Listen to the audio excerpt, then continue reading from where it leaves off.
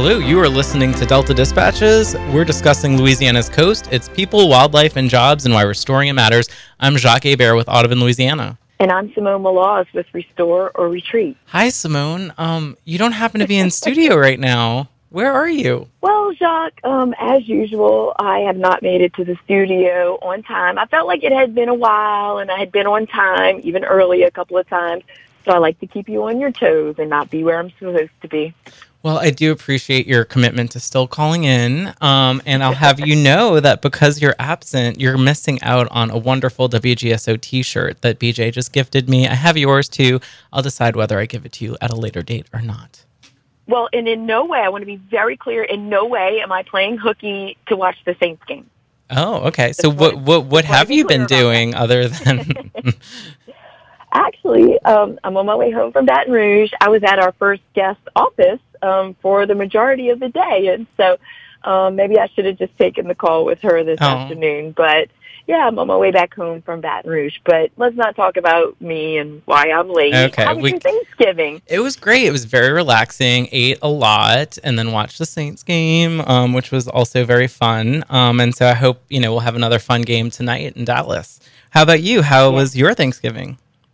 It was really great. Same thing. Loved watching the Saints. There were some other games in there that I'd rather not talk about. But the Colonels, the Nichols Colonels, advanced in the playoffs. And so they will play Eastern Washington this weekend, too. We had Dr. Clune on and Nicole Boudreau a couple of weeks ago on the show. So go Colonels. Go Colonels. Yeah, that's awesome. And go Tigers, too. I mean, that was...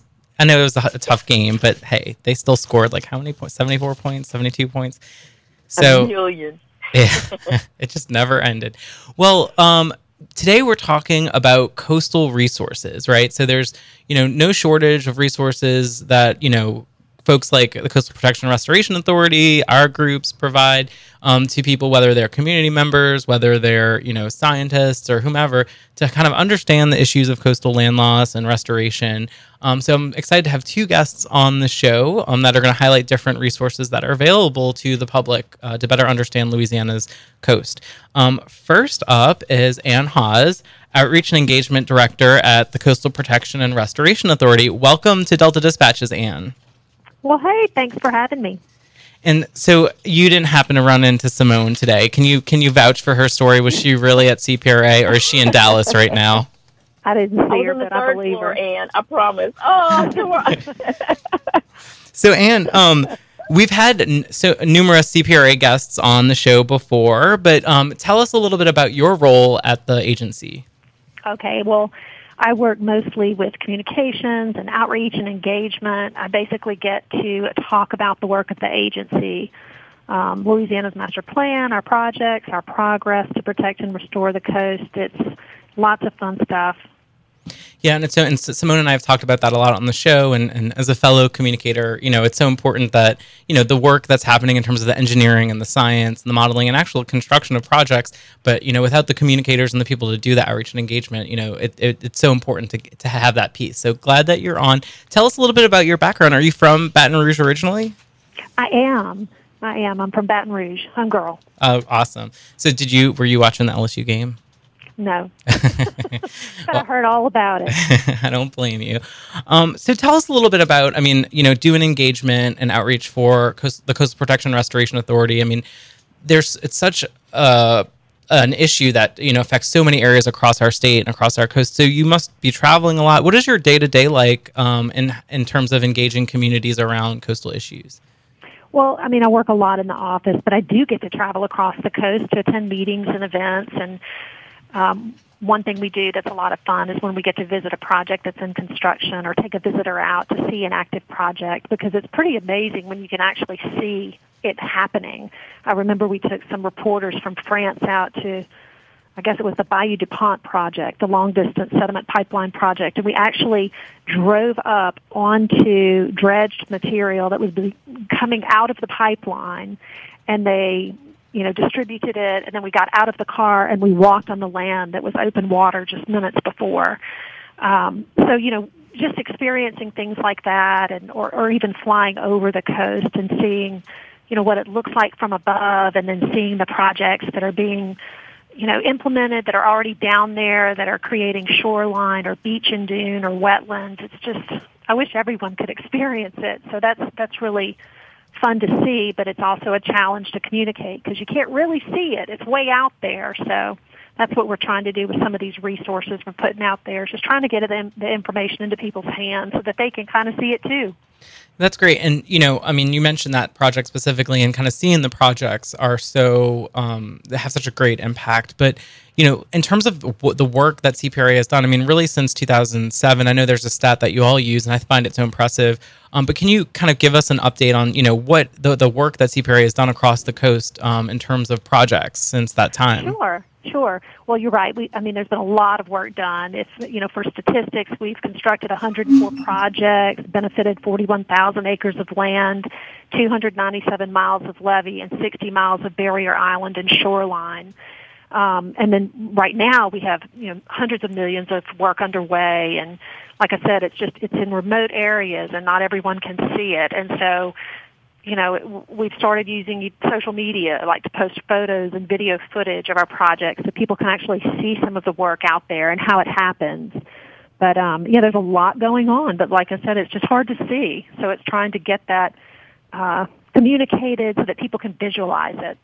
Yeah, and I want to talk about some of the resources, but since you mentioned it, what are the CPRA, Twitter handles and website and Facebook so people can go and make sure they're following to get all those great updates?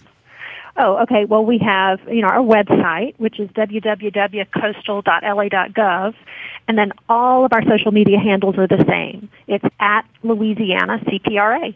That's great. Well, yeah, people should definitely be sure to follow because you all are posting, awesome videos and graphics and stats all the time, and you're seeing firsthand the work that's being done across the coast. Well, I know that there was a new resource that you all recently launched. Tell us about CPRA's new blog. Oh, yeah.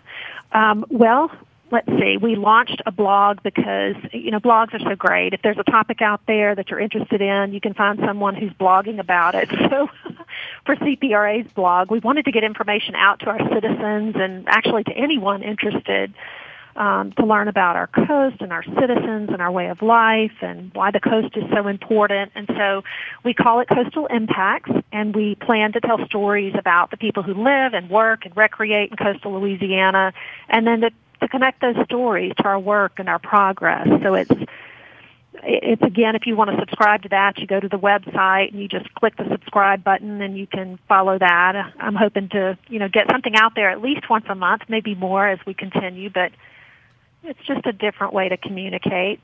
Yeah, and it allows you to be visual and kind of, provide context around some of the technical work that sometimes, might get lost otherwise. What was the first blog you all published? The first one took a look at the August 2012 Hurricane Isaac and the floods in and around LaPlace affected 7,000 homes.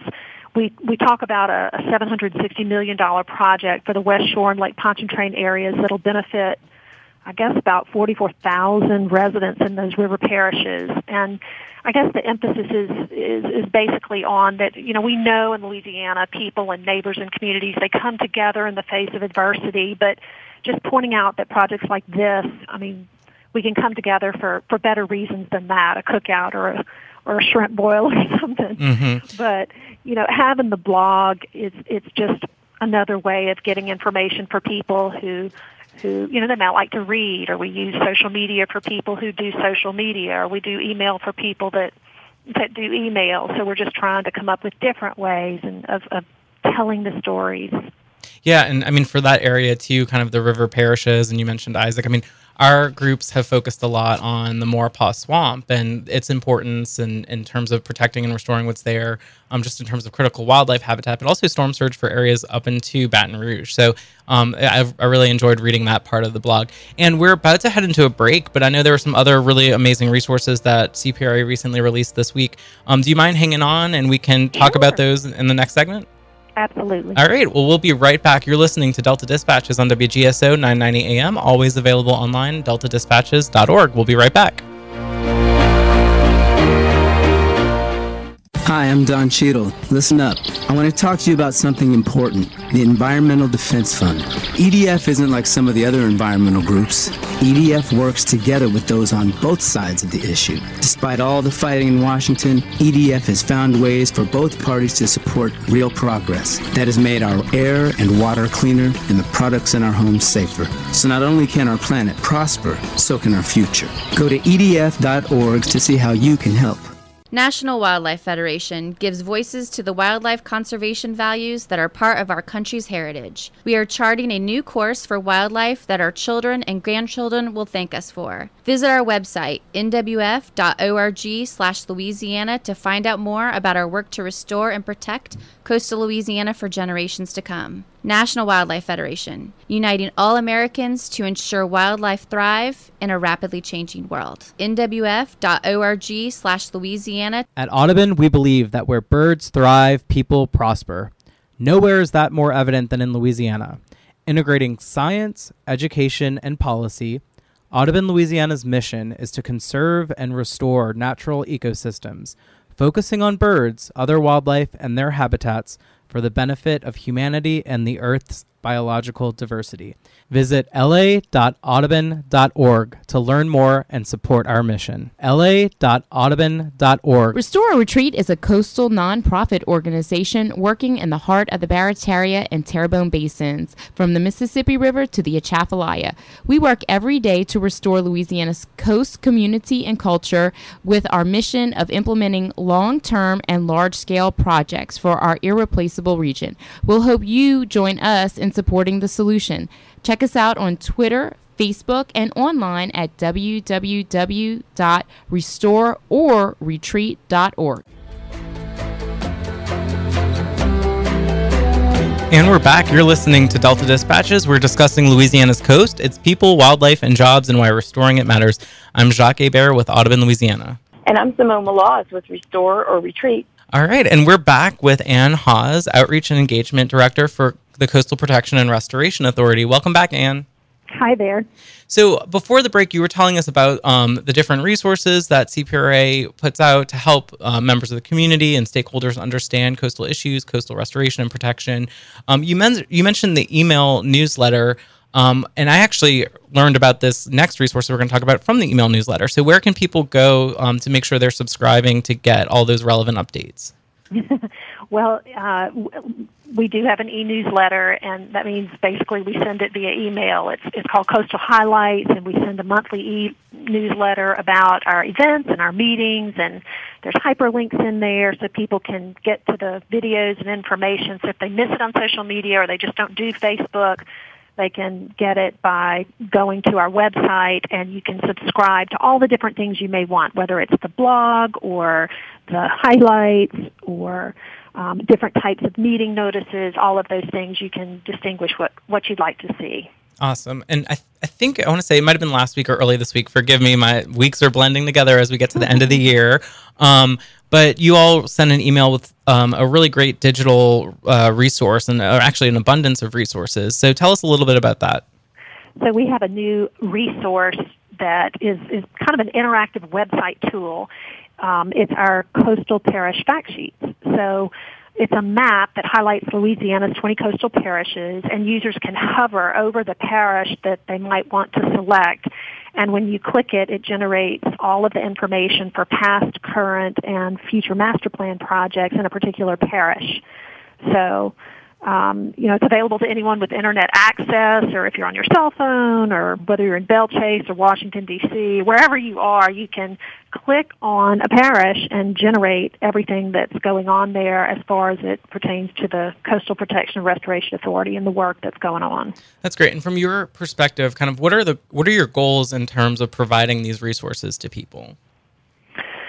Well, I guess these two is just another way of getting information into the hands of the people who rely on our coast. I mean, not just Louisianans, but anyone in the United States or around the world who depend on the goods and services that come in and out of our ports and highways. I mean, we just want to make the information easy to access and share, and we want people to know about the Vanishing Coast and how it affects them and the master plan and our projects in progress. And like you said, we want people to connect with us on social media and our website and to share the post and to advocate with us to protect and restore the coast. So it's just about getting information to them the way they like it or in a way that's easy for them to access. And, I was exploring some of the tools earlier this week, and the map in particular is pretty sophisticated and offers a lot of options for filtering and looking at information and data in different ways. Tell us about that tool and what someone can find in using it. Right. I guess that's the Coastal Information Management System. It's a little SIMS icon, but also if you go to the parish map, you can kind of click on the projects and you can get lost in it. It's a coast-wide map of all kinds of georeferenced information that you can explore, and you can look at the project, and you can look at the phase of the project, and all different types of things, the issues addressed, the goals, the location, maps, photos. So it's easy, like I said, to lose track of time, but it's there for those who are really interested, and it's lots of fun to explore. That's great. Well, shifting gears a bit, I know we've had, Clint Wilson on the show as well as Rudy Simino to talk about the Center for River Studies and the large-scale physical model that's there. You all recently announced on Facebook that you would be, allowing visitors of school students, particularly grades 4 through 12, and I guess teachers can contact you all to potentially schedule a tour of the facility. Tell us about that, and if I'm a teacher, how can I, get involved? Yes, we're really excited about that. We've had lots of students come through and classes and visitors from all over the world, but we're actually starting to book 2019 dates for, like you said, 4th through 12th grade classes. And the guided tour is free, and it walks students through the exhibit area that showcases how the Mississippi River Delta was formed and why we're losing land and what the CPRA is doing to stem the loss. And then, as you mentioned, the highlight of the tour is when students get to go up and see this 90 by 120 square foot Mississippi River physical model, and we project satellite imagery and animations and simulations onto it, and it's just amazing for the students to see. And you can just email rivermodel@la.gov to request information, or you can go to our website at coastal.la.gov, and there's a banner right there, and you just click on the scheduled 2019 class tours, and it'll take you where you need to go. That's so cool. And, I have had the pleasure of actually visiting the River Center, and it is breathtaking. And I remember being, a student. I'm sure Simone did this when she was a student as well, going to a planetarium, and you're just amazed at kind of what you're seeing. And this is that, but like on a whole nother scale. And so, I can't imagine being a student and seeing this and seeing kind of the land, being in the area where you live and being inspired for the future. So I know this is something you're really passionate about, but what is the opportunity, do you think, to engage our youth and school students in the coast and having a future stake on coastal issues? Well, I think first of all, our children are our future workforce, our future, think tank, and our future advocates. And I just think it's really important for them to have an understanding and appreciation of why Louisiana's problem matters, not only to us, but like I said, to everyone in the country and the world that depends on everything that comes up and out of our coast. I just think that, it's been a long time since, we've really focused on that. And now we have all these wonderful resources. It's a prime opportunity to get children here to experience it and to see it and to visualize it so that they can appreciate it. Great. And one more time, give folks where they can email to request a tour. Okay, rivermodel@la.gov. Okay. So I can't believe this. We're almost at December, which means 2019 is tomorrow. But what are you looking ahead to 2019 for, and what can we expect coming from CPRA in the next year? Oh, my goodness. Projects, progress. There's just a lot going on that, Louisiana can really be proud of. We're embarking on the largest ecosystem restoration in the world. We're starting to see a little bit of money coming from the Deepwater Horizon oil spill. We have some recreational use projects that are going to get underway. We're working on sediment diversion projects, and I mean, all of this is happening right here in Louisiana. It's something to really be proud of and to talk about and to promote. Awesome. And an annual plan will be released at the beginning of the year, correct? That's right. We're going to get out and about around the coast January 28th, 29th, and 30th. We're going to hit the road and talk about our plans for the upcoming year and the subsequent 2 years past that. So. Okay. Well, we'll probably have to have another CPRA representative on to talk about all the good stuff that's in the annual plan. And before I let you go, I have to ask a fun question. So no pressure, but I guess, I'm already in the holiday spirit. I'm listening to holiday music. I'll admit it. I have been since like 2 weeks before Thanksgiving. So what is your, with your kids or grandkids, what is your favorite holiday tradition in Louisiana? Oh, my goodness. I don't know if it's relevant to Louisiana, but my favorite holiday tradition, I guess, is just, being with the family and waking up on Christmas morning together and having our little time together where we eat biscuits and ham and gather together and open our stockings. And, I mean, I don't know. It's pretty standard stuff. No, that's awesome. That's special. Well, what's your shot? Oh my gosh. Well, I have to say Celebration in the Oaks has always been just something that I love and I've gone to since I'm a little kid. And even, now I go and I still love it. I went for the first time ever last year to the bonfires on the levee, and that was just amazing. And it was perfect weather for it. So maybe I'll try to go again this year, but no shortage of things to do. Well, Anne, thank you so much for being on Delta Dispatches. Really appreciate it. And all the work that you and your team are doing to highlight what's happening with CPRA and all the progress that's being made on the coast. So thank you so much, Anne Hawes, Outreach and Engagement Director with the Coastal Protection and Restoration Authority. And when we're back, we'll talk about some more coastal resources right after the break. You're listening to Delta Dispatches.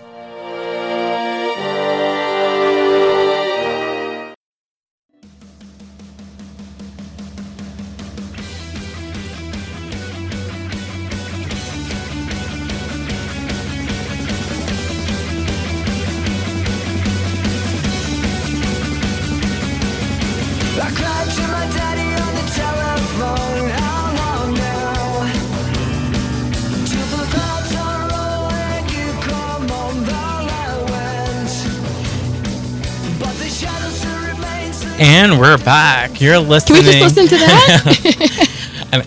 You're listening to Delta Dispatches, and you too. Yeah. It is Who Dat Thursday. It is. Yes. And it is time for our coastal stat of the week. And before you give it, stat of the I just week. would like to inform Billy Malaz that Simone is here in studio and she shows up for the important things. I am. I got my shirt. Thank you. She has her shirt and she's ready to deliver the coastal stat of the week. They will not let me have a key to this place for some reason. So we'll have to talk to PJ about that too. But the coastal stat of the week. Since 1932, Louisiana has lost more than 2,000 square miles of land, which amounts to the entire state of Delaware, New York City, including all 5 boroughs, every 13 years. Or the entire District of Columbia 31 times. That's crazy. I know. We don't want to be Debbie Downer, but we also want to, kind of provide the information and let people know really what's happening. And I mean, can you think about, imagine Manhattan, all the boroughs just gone.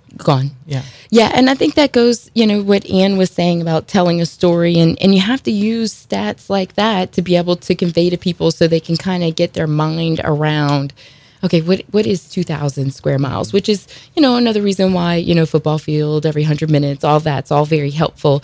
But it is Debbie Downer, but it's part of the way we have to tell our story too. And I mean, especially when you're thinking about certain audiences in D.C., maybe not our congressional delegation, but other states, and you're trying to visualize and explain. You're like, well, senator from Wyoming, and just made something up. I honestly have nothing. You got something against Wyoming?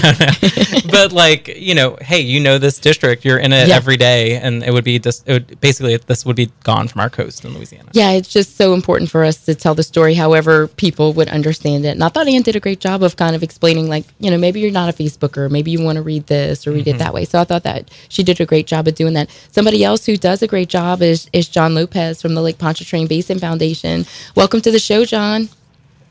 Hey, Simone. How you guys doing? Good. I actually just recently, in the past maybe couple of weeks, John was part of a video for This American Land. That's a PBS show. You were in that too. I was. And our dear friend Chris Macaluso. I was in there for like 30 seconds. John had a nice starring role, and so did our good friend Chris Macaluso and Captain Ryan Lambert, who's been on the show before too. But we need to find a way to share that link, John. I thought you did a really great job. John was at the Bonnie Carey during flood stage, and it was a very cold day, if I remember that right, John. Yes, it was. But it was a great opportunity. It's always important to get our story out about what's going on in Louisiana. You do a great job telling that story, John. So, John, what's been going on with LPBF or with you since we last spoke?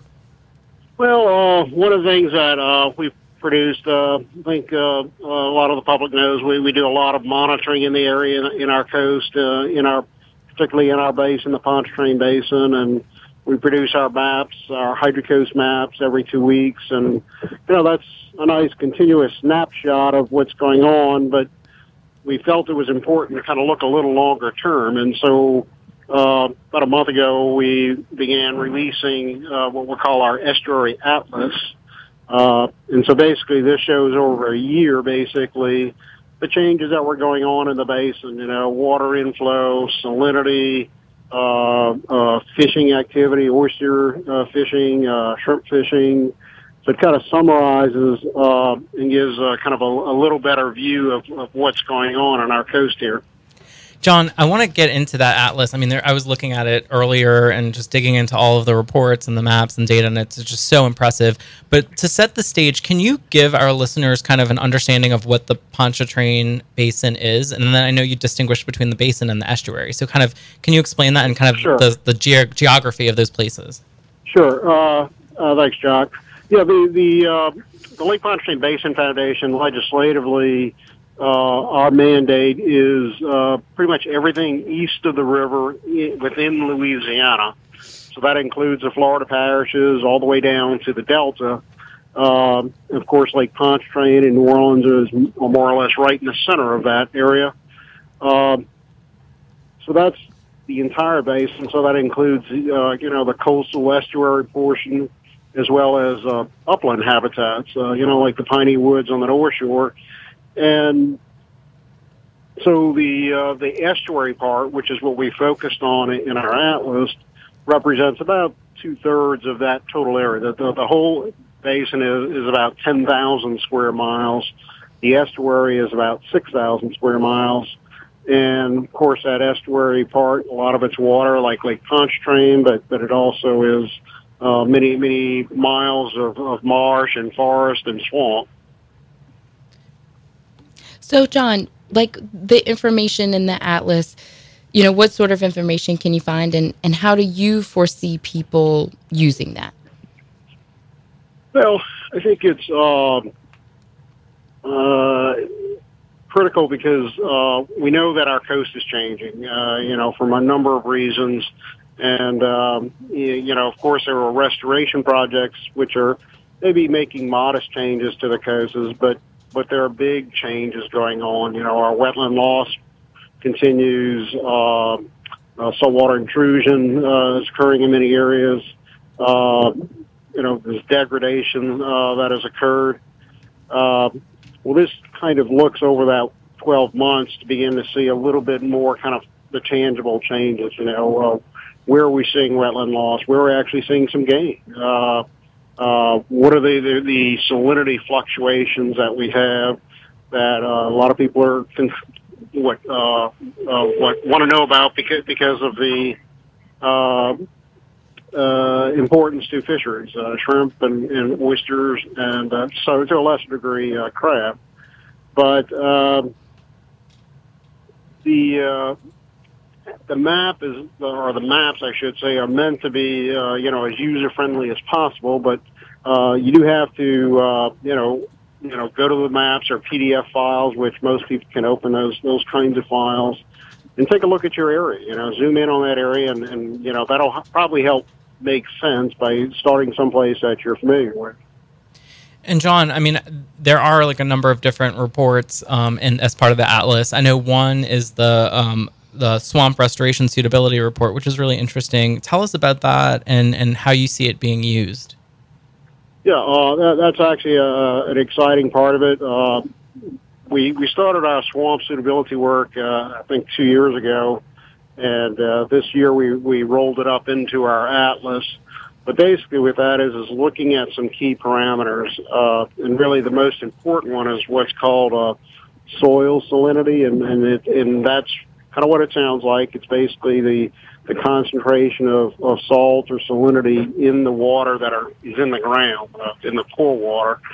And that is what the plants feel. The plants don't really feel or are affected by the water in ponds or in lakes.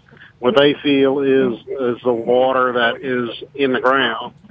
So we look at the soil salinity, and over the past year and the previous year, and in some other critical variables to identify areas that are now suitable for swamp restoration. And because of the MRGO, that is significant. A lot of areas that historically, when the MR was open, were too salty, in fact, were killing off the swamps, are now, we think, suitable for restoration. In fact, we've started that restoration in several areas. Land Bridge is one of the largest, and we planted about 30,000 trees on the Maupaw Land Bridge and having about an 80% survival rate. So the trees are starting to grow back rather than continue to decline. So that is very exciting to see. It's an opportunity for restoration, but also we're hopeful that there will be some natural recovery. So, John, where can people go to access the Atlas? And it will be updated? Yes. Basically, you just need to go to our website, saveourlake.org. And if you go to our coastal tab, you'll see that there is an estuary atlas tab, one of the little drop-down menus. And if you go there, basically there's a little explanation about each of the maps, and you can pull up each map individually and scroll through it. But basically, saveourlake.org, our main website. Awesome. Well, John, I want to talk a little bit more about the Atlas and other things going on with Lake Pontchartrain Basin Foundation. We're about to head into a break, so we'll talk to you on the other side of the break. But everyone else can hang on, and you can always listen to Delta Dispatches on deltadispatches.org, and we'll be right back.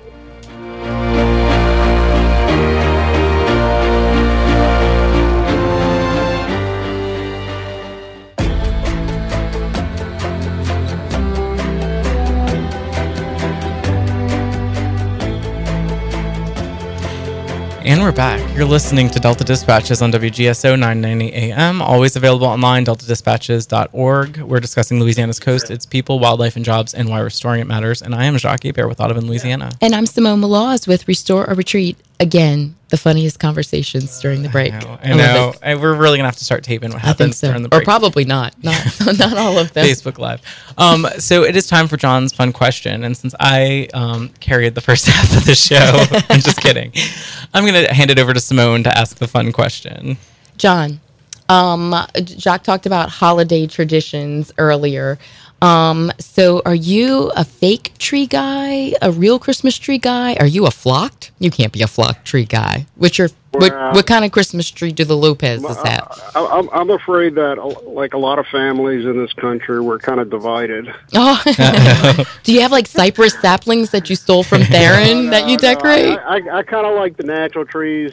Sharon likes the artificial trees, and that's what we go with. And it makes sense, to be honest. It's a lot easier, and we kind of know what we get every year. Yeah. And we almost bought a new artificial tree this year that was artificially flocked.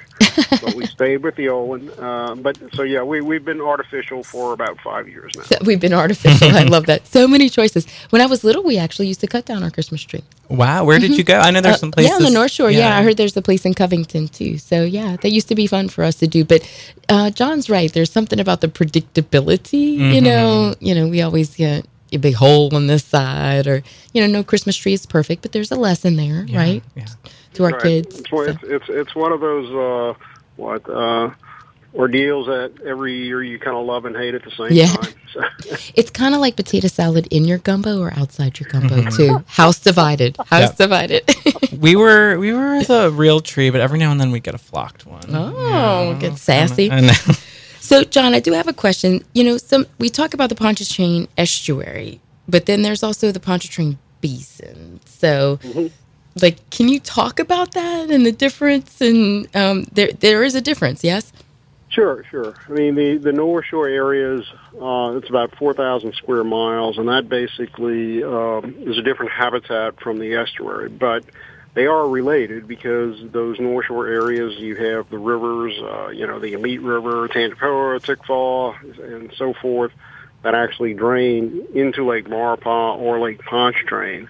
So the habitat is different, but hydrologically they are connected, and so that's kind of the basis of our mission, is basically to not have just the coastal area, but also this area that actually drains into the lakes and ultimately into our estuary. I was just going to say, I wanted to cover that again because something like the Mr. Go has a huge negative impact on the basin. The creation of the MRGO impacted a huge portion of our basin. Of that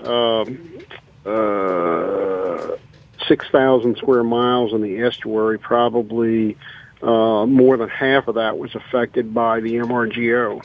The thing that was surprising when they closed the MRGO was that prior estimates by us and others had suggested that the impact was about 600,000 acres from the MRGO when they built it. But when they closed it, we started seeing a recovery much larger than that.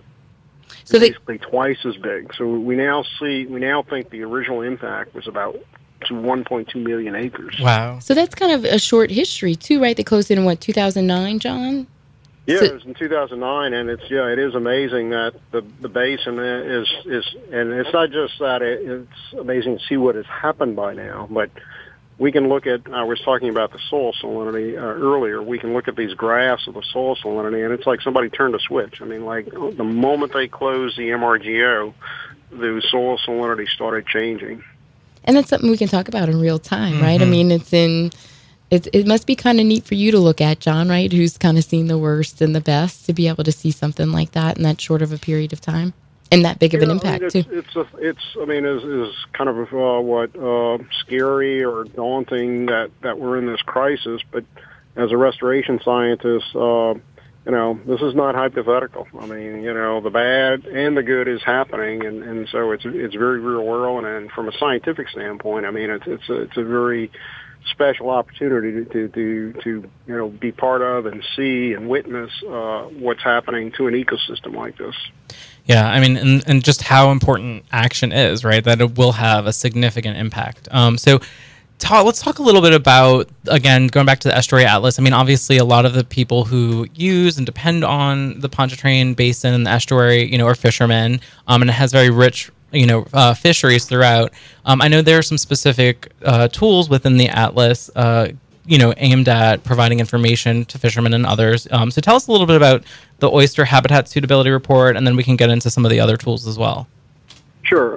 The oyster suitability is kind of like our swamp suitability. We've been doing it a couple of years, and we rolled that into the Estuary Atlas. But basically, like Cypress, we looked at certain parameters. In this case, it's the surface water salinity, which is one of the main parameters, which we look at, and it's not a constant salinity, but basically a fluctuation of the salinity, which oysters like. So we basically use our information we've been collecting for years and look at how the salinity flux at every point in our entire basin and see where that fluctuation most closely matches the optimum conditions for oysters. So we highlight that on the map. If you look at the map, it's the green area, the good area, the green area. And so that basically shows where, if you're an oyster fisherman or if you're a fisherman that is targeting fish that like that same kind of habitat zone, then the map shows where that is, at least for the last year. And you have a similar report on shrimp?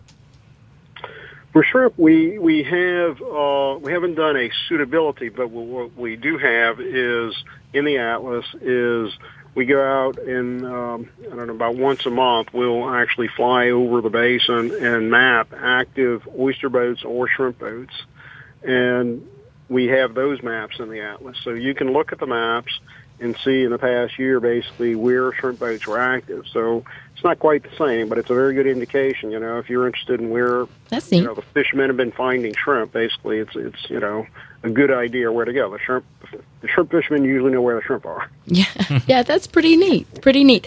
Well, John, we're wrapping up this show. We're almost to our end, but we want to talk about something cool that Lake Pontchartrain does. Y'all do Lights on the Lake that's coming up on December 15th from 2 to 8 p.m. at the Lighthouse. Do you have to string the lights up, or what happens? Do you have a role? Are you out there on a boat? Do you light up? Do you light up your boat, and are you driving by? Do they make you dress up like Santa Claus? Are you Santa John? Yes.